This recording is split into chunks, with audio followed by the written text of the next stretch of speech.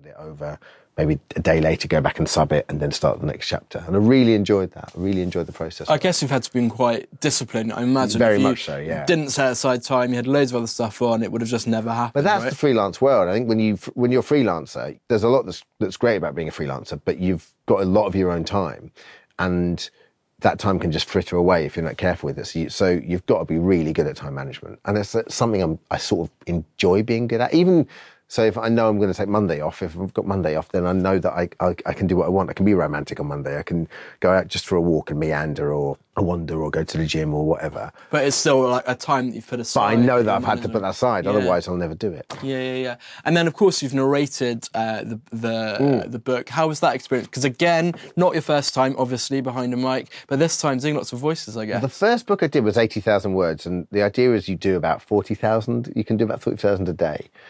And I really enjoyed it, but it's just